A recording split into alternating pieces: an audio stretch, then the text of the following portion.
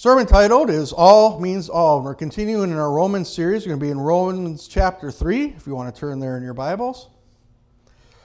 And going to be discussing one of the principal verses that we find here in the book of Romans and what this entire chapter means and how it fits in with Paul's overall presentation of what the gospel is. One of the, I think, the great tragedies that we have in today's culture is we've lost the ability to be able to talk to one another in a reasonable manner. Has anybody noticed this? It's like you can't even bring up any conversation without it devolving immediately into screaming, without it immediately devolving into some sort of you're bad, I'm good, you should think this way, no, you should think this way. And it's just this huge mess that we are in right now as a society. And I think there's two reasons for this. I think there's a little bit of a deficiency in our educational system in the way that I think the Common Core and different things that are going on. And one of the biggest deficiencies, I think, is that we don't teach a good history, and we also don't teach philosophy anymore. Philosophy is simply the discovery of truth, is really what philosophy is. And the second thing that I think leads to this inability to talk to each other is that we've limited our debate skills to 140 characters or less. Now, what social media platform uses 140 characters or less? Anybody know? Yahoo. No? Nope, not Yahoo. Facebook. Nope. No, you can write books on Facebook. Twitter. Yeah, I know. Twitter's not that big around here, but like in the cities, Twitter's huge. So you have to limit your idea, your argument, your replies, everything to less than 140 characters.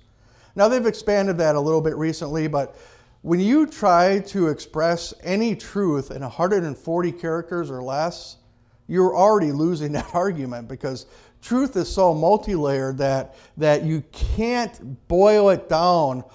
You often can't boil it down to that.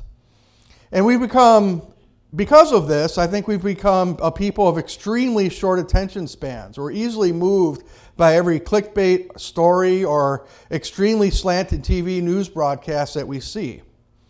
In much of our society, we've lost that ability to have rational conversations. Right now, our society seems to be in two camps.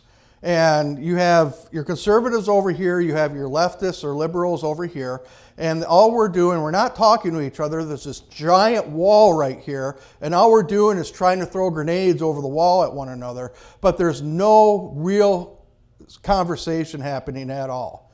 All it is a continuous one-upsmanship in our civil discourse right now.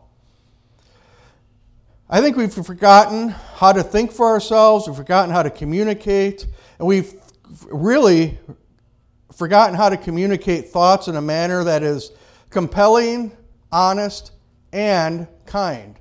I mean, let's be honest. If we said a lot of things that we say online to a person's face, we'd get punched. I remember when I was growing up, you said something, a lot of this stuff that is said online, if you walked up and said that to a person's face, there was a fight right there. Somebody's throwing down.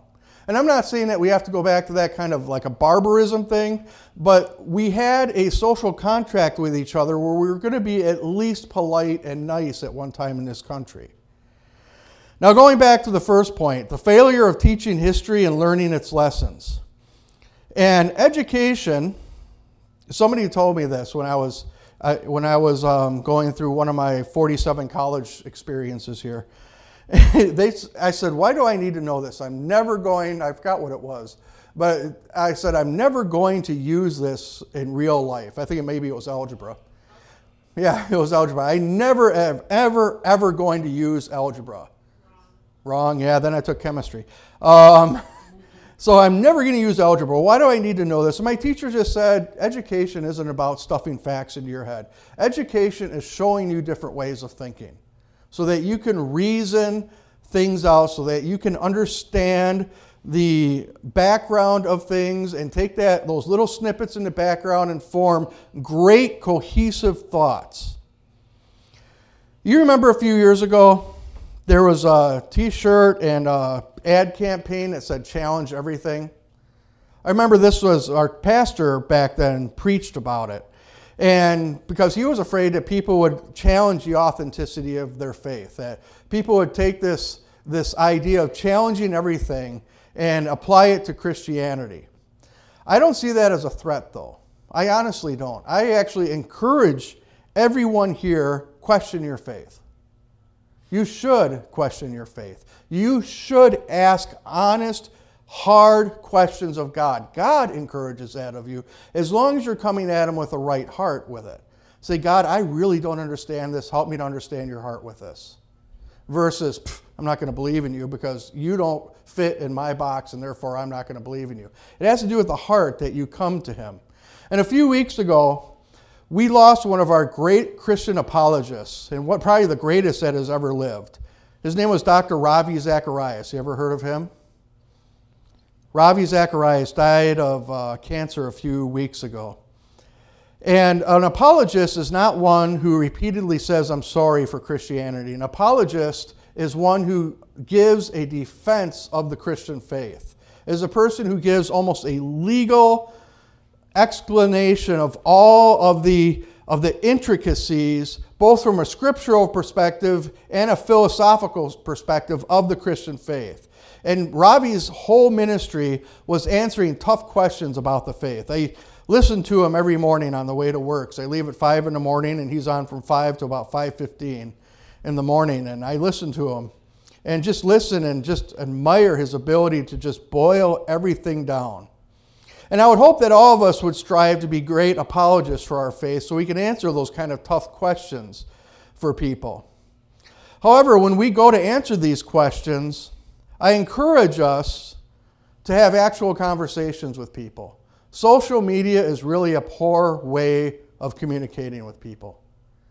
Oftentimes, that's the only way we can communicate with people that live, way far away. But when we talk about these complex questions of faith and philosophy and all these kind of things, social media usually isn't the way to do it. Matter of fact, it's one of my favorite sayings online. I said, the number of people that have ever been truly influenced by a Facebook meme or saying stands forever at 0. Nobody is really, truly influenced to take another view because of social media. It just concretes them in the wrong one or the right one sometimes. I think if Jesus were walking the earth today, do you think Jesus would have a Facebook page? I think he might, but I don't think he'd ever communicate really to anybody on it. I don't think he'd have Facebook conversations and try to defend the faith through social media. Jesus would be all about the one-on-one. And that's how we should be when we practice apologetics, is sitting down with people, having coffee, let's sit across the table, let's actually have a real conversation. And I want you to remember that all this stuff that I've been talking about is to bring us back to Romans chapter 3, because Paul is being an apologist for the Christian faith here. He's really starting to dig down into the nitty-gritty. And he's doing exactly what a lawyer would do in the courtroom. Anybody like legal dramas? I kind of like watching legal dramas. You watch the attorneys go back and forth. One of the great movies of our time, A Few Good Men, talked about that, where they're making points and counterpoints, and the attorney is over there asking a question, and the person would answer, and he's trying to catch them in a inconsistency, and then they would dig into that inconsistency to disprove their testimony. Well, Paul is doing that here with the gospel, as he's bringing out several truth claims and bringing them up and then asking questions of the truth claims that his readers might already be thinking, and then answering them for them. So you have to think that Paul is giving a very legal defense of the gospel here. And I just want to bring that back to your minds and encourage you to keep that in mind as we read Romans chapter 3 today. And Shane is going to do our reading if you want to come up, sir. Romans 3. What advantage, then, is there in being a Jew, or what value is there in being circumcision? Much in every way. First of all, they have been entrusted with their very words of God. What if some did not have faith? With their lack of faith nullify God's faithfulness? Not at all. Let God be true, and every man be a liar. As it is written, so that you may be proved right when you speak and prevail when you judge. But if our unrighteousness brings out God's righteousness more clearly, what shall we say? That God is unjust in bringing the wrath on us? I am using a human argument. Certainly not. If that were so, how could God judge the world? Someone might argue, and my falsehood enhances God's truthfulness, and so increases his glory. Why am I still condemned as a sinner? Why not say, as we are being slanderously reported as saying, as some claim that we say, let us do evil that good may result. Their condemnation is deserved. What shall we conclude then? Are we any better? Not at all. We have already made the charge that the Jews and the Gentiles are alike, are all under sin. As it is written, there is no righteous, not even one. There is no one who understands, no one who seeks God. All have turned away. They have together become worthless. There is no one who does good, not even one. Their throats are open graves. Their tongues practice deceit. The prison of vipers is on their lips. Poison. Their mouths are full of cursing and bitterness. Their feet are swift to shed blood. Ruin and misery mark their ways, and the way of peace they do not know. There is no fear of God before their eyes. Now we know that whatever the law says, it says to those who are under the law, so that every mouth may be silenced and the whole world held accountable to God. Therefore no one will be declared righteous in his sight by observing the law. Rather, through the law we become conscious of his sin. But now a righteousness from God, apart from the law, has been made known, to which the law and the prophets testify. The righteousness from God comes through the faith in Jesus Christ to all who believe. There is no difference, for all have sinned and fall short of the glory of God, and are justified freely by the grace through the redemption that came by Jesus Christ. God presented him as a sacrifice of atonement through faith in his blood. He did this to demonstrate his justice, because in his forbearance he had left the sins committed beforehand unpunished. He did it to demonstrate his justice at the present time, so as to be just and the one who justify those who have faith in Jesus. Where then is boasting? It is excluded. On what principles? On that of observing the law? No, but on that of faith. For we maintain the man is justified by faith from observing the law. Is God the God of Jews only? Is he not the God of Gentiles too? Yes, of Gentiles too. Since there is only one God, who will justify the circumcised by faith and the uncircumcised through that same faith? Do we then nullify the law by the faith? Not at all. Rather, we uphold the law. That is Romans chapter 3. Thank you, Shane. I appreciate that. Good job. Let's pray. Father God, we thank you. We thank you, Father, for your word. We thank you, Father, for the gospel of grace. We ask, Father, you just open up our hearts and our minds, that your word can speak to us, can change us, and to fashion us into a vessel of honor that you can use in these last days to bring dozens and dozens, if not hundreds of people to know you. Father God, I thank you, and I ask this in Jesus' name. Amen. So we talk a little bit about apologetics, and Paul begins this chapter by showing us what apologetics looks like. It shows us how we can defend the Christian faith. And some of this is just reviewing in our minds the truth and then thinking, well, if I was actually going to present this truth to somebody, what would some of the things that they would be saying back to me, and then being prepared to give that kind of an answer. So this is here not to just fill your head up with knowledge, but help you to read your Bible for yourself and see what Paul is doing here in being this apologist. And in particular, you see this in verses 1, 3, 7, and 9.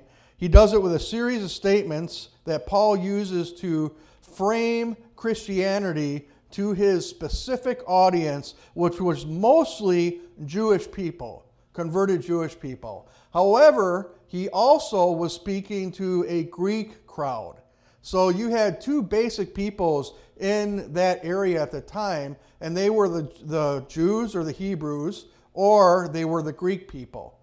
Rome supplanted the empire of Greece, and so Rome was unique in that it did not totally come in and wipe out that culture and insist on you following their culture. They absorbed other cultures, the best of other cultures, into themselves.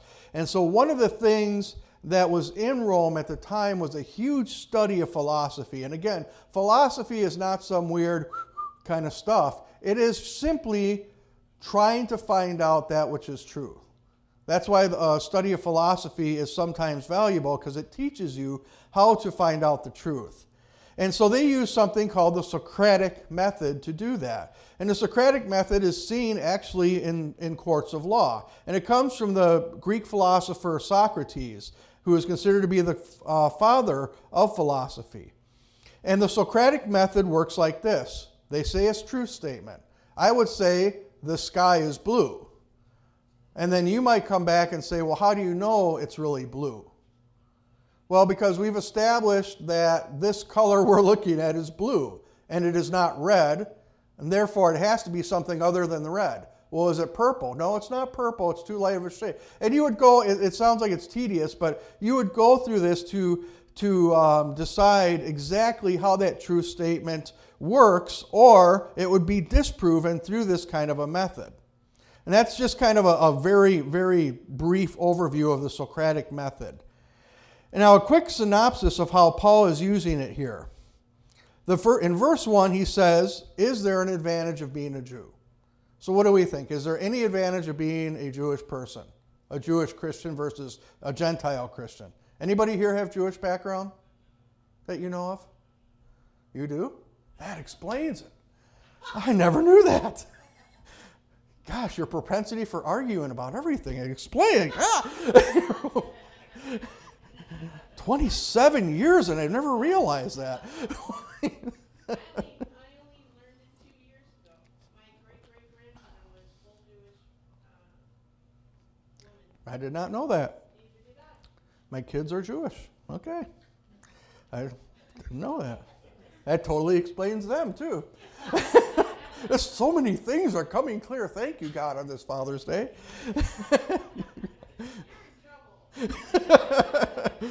She's going to be putting return stamps on all my Father's Day presents as soon as we get back. So is there really, within Christianity, is there any advantage of being a Jew? Kind of. I mean, just a little bit. Yes, but only in that the Jewish nation was the one that brought forth the Messiah and brought the Word of God to us.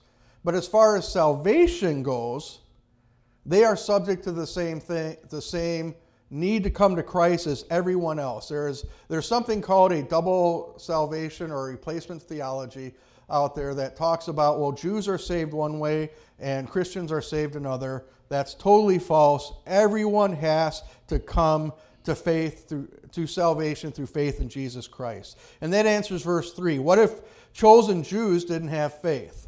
And that's what Paul says. No, everybody has the same requirement, salvation through Jesus Christ. Verse 5, I'm going to paraphrase that a little bit because Paul gets a little long-worded. Basically, Paul says, what if me sinning makes God look more holy? In other words, if I get really, really, really bad and roll around in the mud, it makes God look much, much cleaner.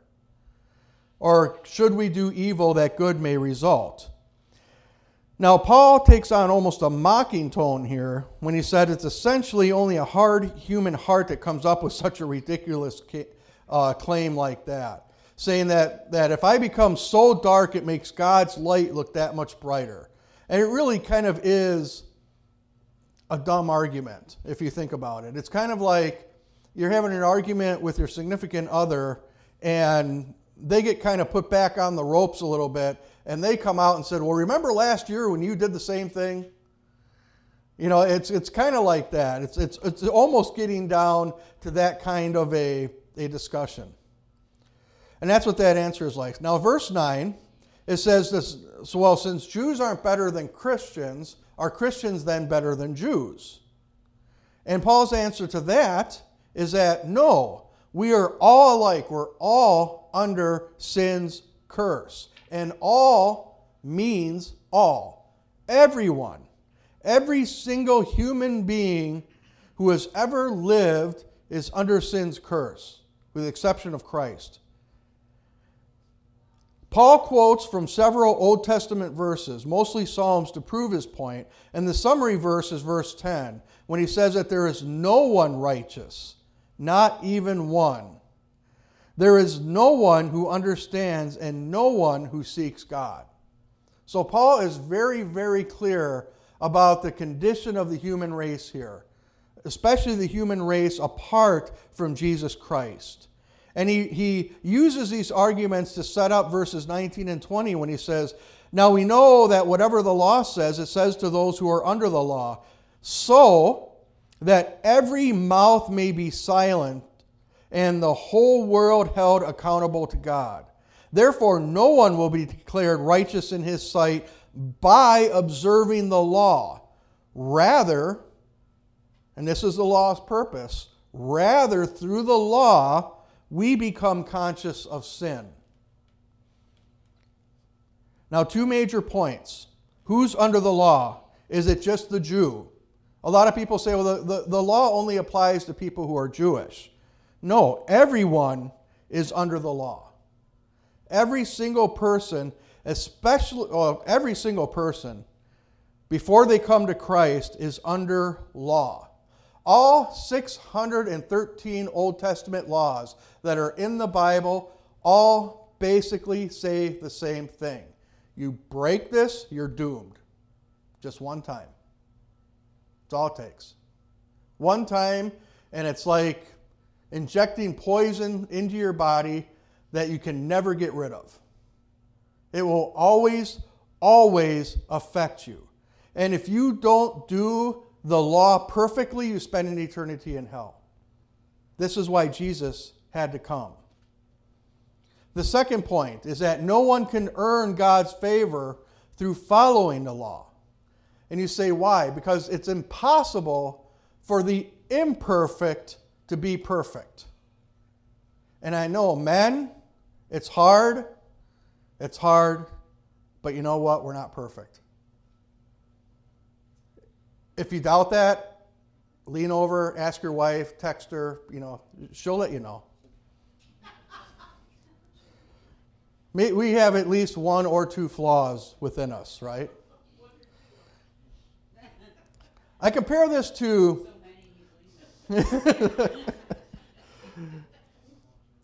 I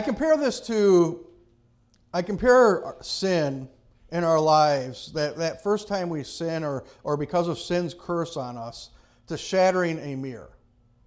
Now, if I take like a full-length mirror and I take a hammer and I smash it, and then I spend the rest of my life taking every small shard of glass with some super glue and putting it exactly back to where it was, at the end of the day, what am I going to have? A broken mirror. It's still going, I might get every shard in there perfectly, but when I look at this mirror, you're always going to see that it was broken. There is no way to put that back together. And that's what sin does to our lives. Once committed, there is only brokenness. And us trying to depend on our own goodness to win God's favor by obedience to the law is like trying to make that broken mirror look perfect again. And after dealing with these kind of objections, Paul now brings the gospel. Paul spent the last part of chapter 2 and into the first part of chapter 3 here proving that there is no way to God based on our own efforts. And now he brings it home in verse 21. He says, now a righteousness from God apart from the law has been made known, to which the law and the prophets testify. This righteousness from God comes through faith in Jesus Christ to all who believe. There is no difference. Verse 23, for all, how many people? All have sinned and fall short of the glory of God, and are justified freely by his grace through the redemption that came by Christ Jesus. God presented him as a sacrifice of atonement through faith in his blood. He did this to demonstrate his justice, because in his forbearance he had left the sins committed beforehand unpunished. He did this to demonstrate his justice at the present time, so as to be just and the one who justifies those who have faith in Jesus.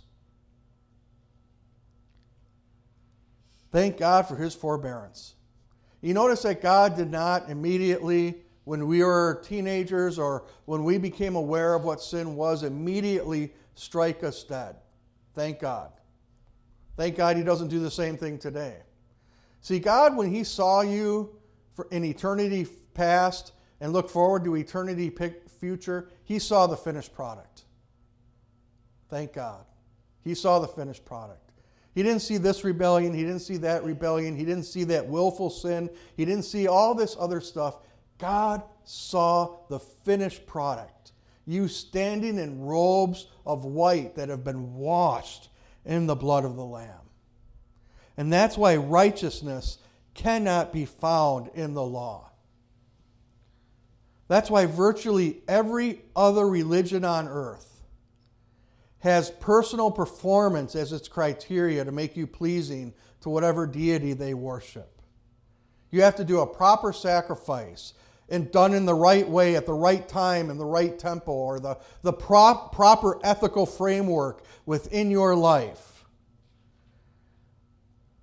If you do enough of this, you can have your sins forgiven. That's a man-made religion. That's why Paul emphasized that all have sinned and fallen short of the glory of God. And you can't get through there. You can't get to God through a practice of do's and don'ts. That's why religion says do, but Jesus said done. It is done. There is nothing more you can do to make yourself pleasing to God. That's why the Bible says we're justified freely by his grace through the redemption that came by Christ Jesus. And look at that word. How much did we have to pay? Freely. Free. All we have to do is accept. Only believe. It's always been about relief. From Genesis chapter 3 all the way through Revelation chapter 21, it has always been about faith that God's word is true. God made it simple. Humanity mucks it up.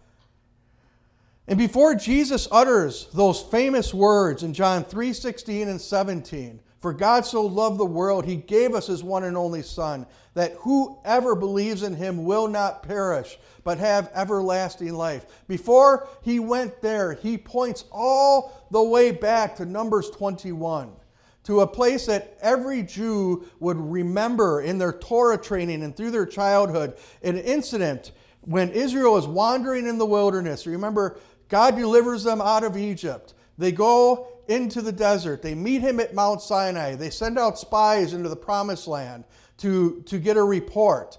The spies come back. The spies give a bad report, and only 2 people gave a good report, but everybody followed what the spies said, what the other spies said, and therefore God determined that they're going to wander in the wilderness until everybody dies and a new generation comes up, so that he can take that generation into the promised land, with the exception of Caleb and Joshua. So they're wandering in the desert. You say, well, how do they find food in the desert? Well, God gave them food called manna. Every morning, manna would appear on the ground. It was a sweetened bread. And God supplied their every needs through this manna.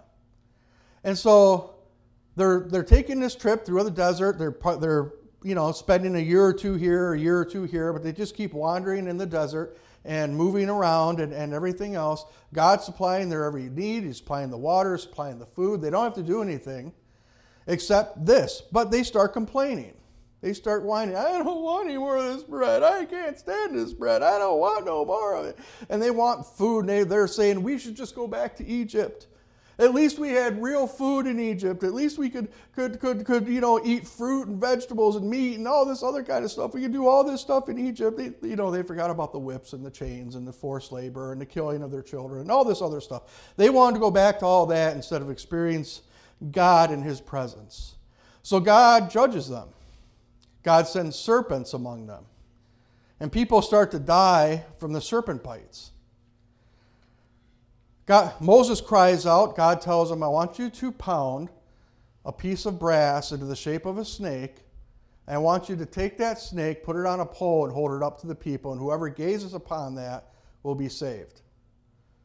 Now, that seemed like a very, very, very odd way for God to save them. I never really, really understood it, honestly, until I saw it portrayed in The Chosen.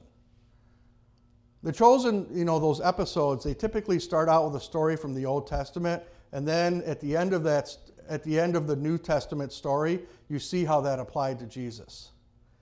And it's a little bit of a spoiler, but one of the episodes begins with Moses pounding out this snake out of bronze, and Joshua arguing with him, saying, our people are dying. What are you pounding on this piece of brass for? And Moses is saying, I've just learned not to question. I'm just doing what God has told me to do. I've learned not to question Him. And so when he put the snake on the pole, he said, can you get me that pole over there? And it's been kind of in the background. You never really notice it. He takes the pole, and guess what it is?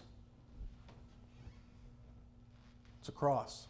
Because that's the only way you're going to get that snake on that pole to stay up there, is to put it on a cross. It's always been the answer. Even in the Old Testament, centuries, a millennia before crucifixion even came in to the mind of sinful man as a form of execution, it was always the cross. And that's why Jesus says in those preceding verses in John chapter 3, He said, just as Moses lifted up the snake in the desert, so the Son of Man must be lifted up, so that everyone who believes in Him may have eternal life. Then, for God so loved the world, He gave His one and only Son. You see, it wasn't the bronze serpent that saved Him. It was looking at the cross. The cross of Christ has always been the answer for us. In fact, in Revelation, I think it's chapter 13, it says that the Lamb of God was slain from the creation of the world. It's always been God's plan. Calvary was not a knee-jerk reaction from a God who let His creation get out of control. It was always the plan. That's why Paul ends this chapter with a summary statement where he says, where then is boasting? It's excluded. I can't get to God by my own righteousness. I can't stand up here and say, I'm holier than you are, and that's why God loves me more. I can't say it because it's not because of me. And he says, on what principle? On that of observing the law? No, on that of faith. That's why it drives me crazy when people tell me that they think that, or I think that I'm better than them because I go to church. I said, no, I go to church because I know I'm one of the worst people on earth apart from Christ. Even in Christ, I'm only moderately okay. And I have no hope other than that cross of Jesus Christ. No hope. On Christ the solid rock I stand. All other ground is sinking sand. Amen? And if you have any other hope of pleasing God this morning than that of Jesus, you have no hope. You have a false idol standing in a place where a cross is supposed to be. Because all have sinned and fallen short of the glory of God. Meaning you have no other way to heaven than that through the cross. Let's all rise.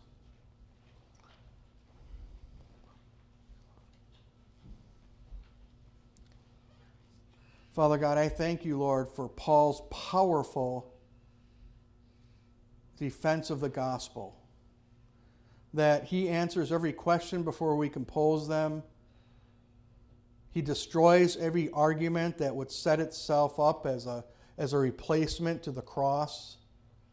And he is very, very plain spoken here when he says, all have sinned and fallen short of the glory of God, and only through Jesus Christ can you be saved.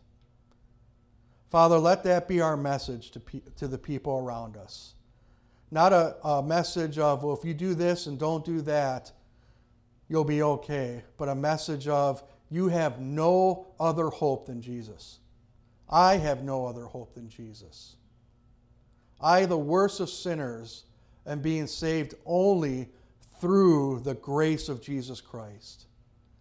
Let that be our message. Let that guide our every action, our every conversation. Let that cause our hearts to swell with love and compassion toward those who don't agree with our view of the world today. And let us live this every single moment of every single day so that our very lives speak the love of God that is in Christ Jesus. Father God, I thank you, Lord. I thank you, God. Well, Father, I just bless your people now. Give them opportunity this week to speak the truth of the gospel in their lives, through their words, and through their actions. I bless them now in Jesus' name. Amen. Amen. God bless you. Thank you for coming this morning. Have a happy Father's Day.